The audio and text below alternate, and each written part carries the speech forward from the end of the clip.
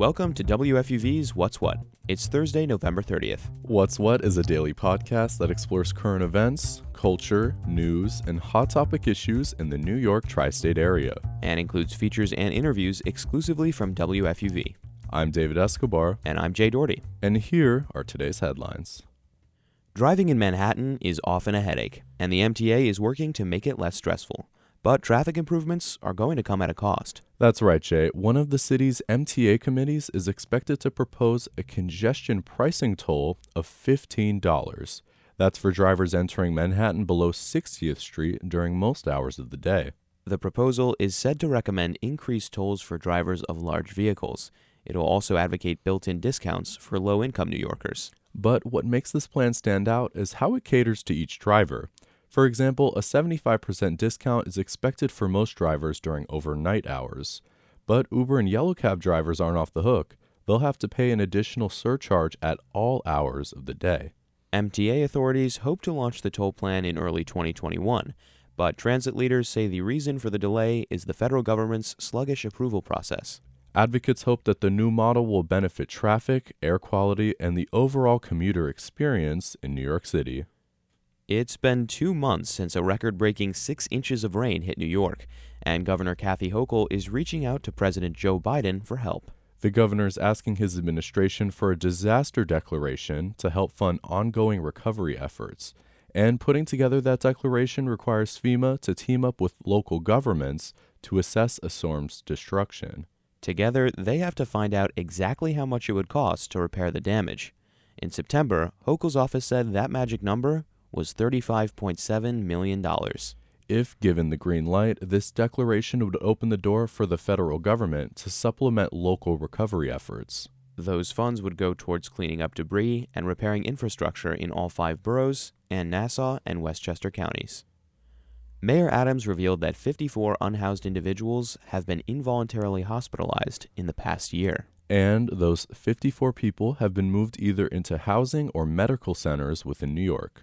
Back in 2022, the mayor came under fire when he told first responders that state law allows medical professionals to intervene and assist New Yorkers if their mental health threatens themselves or others. The mayor's office said city shelter referrals for people living on the streets spiked 70% since the 2022 fiscal year. That's about 1,000 people. New York Jets fans are getting some exciting news about their future Hall of Fame quarterback. Just 11 weeks after tearing his Achilles tendon in the Jets season opener, Aaron Rodgers has returned to practice. The soon-to-be 40-year-old quarterback was seen taking practice snaps and throwing the football. But Rodgers says he's still unsure about his status for the rest of the NFL season. A Catholic priest in Brooklyn is coming under fire because of pop singer Sabrina Carpenter. That's after Carpenter used the Annunciation of the Blessed Virgin Mary Church as a backdrop for the music video of her song, Feather. The music video features the singer wearing a short tulle dress and a black veil inside the church. She's also shown killing men who catcall and take non-consensual pictures of her. After the video was released, the Roman Catholic Diocese of Brooklyn issued a statement saying it was appalled by the video. And just a couple days later, the diocese stripped administrative duties away from the church's pastor. But Carpenter says she received all the proper approval in advance. And when asked about the scandal, she joked to Variety magazine, Jesus was a carpenter. And on this day in 1982, Michael Jackson dropped an instant classic.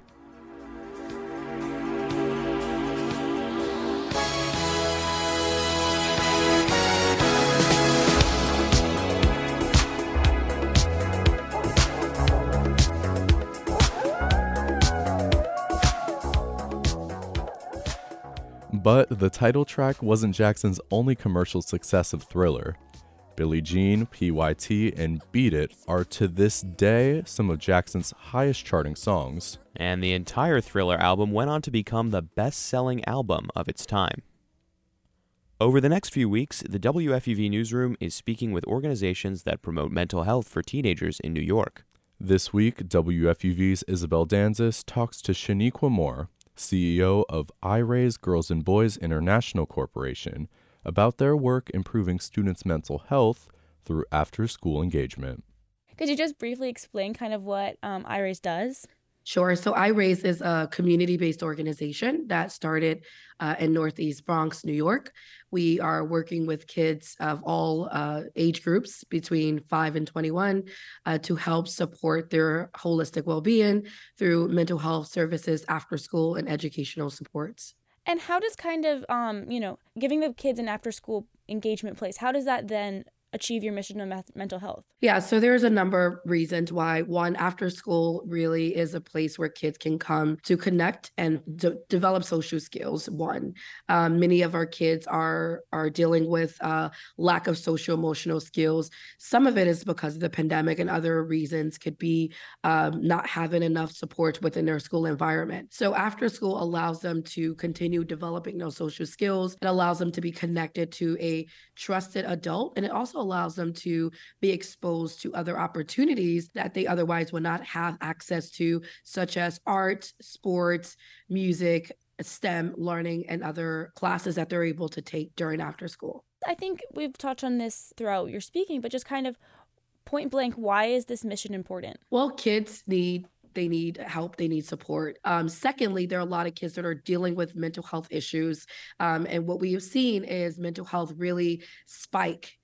We've seen a lot of kids dealing with anxiety, depression, suicide ideation. We're seeing these numbers really, really vast now. And we've seen this spike really during COVID, and it's continuing. So with after school programs, kids really have and can build those social connections and foster them. That actually does increase kids' mental health. How does iRaise's work benefit, community members who maybe aren't a part of your program or don't have kids going to your program? So we really are a beacon of hope to any family in New York City. We believe in providing a safe space for any kid to thrive. So even if kids are not necessarily connected or a part of our program, they can take workshops online that are one-time workshops. All of our programs, what I love about them is they're all infused and helping to build the kids' well-being. So even if they're taking a STEM workshop, the teachers are taught and certified to teach kids SEL. So no matter what workshop or program they take, they'll still get that piece of wellness. Do you have an example or like a story from your time with iRaise that kind of encapsulates, why you do what you do? I'm thinking of a young lady actually in the Bronx, and she is a high school student currently in her senior year. But 2 years ago, she was referred to our program for self-harming behavior. When she came to us, the school told us that they could not do anything. They tried everything with her, and she was not responsive to any type of treatment that they were providing or any supportive services. So we connected her to one of our social workers. And what we found out in working with her and getting to know her and getting to understand her is that she was dealing with some real issues of abandonment and rejection. We were able to help her. And now today she hasn't had any injuries. And so those are like stories that we see every single day. What are you personally the proudest about the work that you do? I think one of the things I'm most proud about is that we are a women of color led organization. And that means something, especially in New York City. Many times nonprofits, they do great work, but the leadership really doesn't reflect the communities that they work in. What we're really proud about is 100% of our staff come from the communities we work in. Most of us are women of color. We've lived in these communities. We've gone to these schools. We've played in these parks. We shop in the same markets. And so that really gives us a very unique perspective, a very intimate sort of perspective when working with these families. That was WFUV's Isabel Danzis talking to Shaniqua Moore, CEO of iRaise Girls and Boys International Corporation. For more information about the organization's work promoting teen mental health, visit IRAISE.org.